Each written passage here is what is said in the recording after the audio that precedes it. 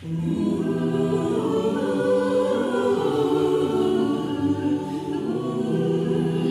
she gave birth to her firstborn, a son.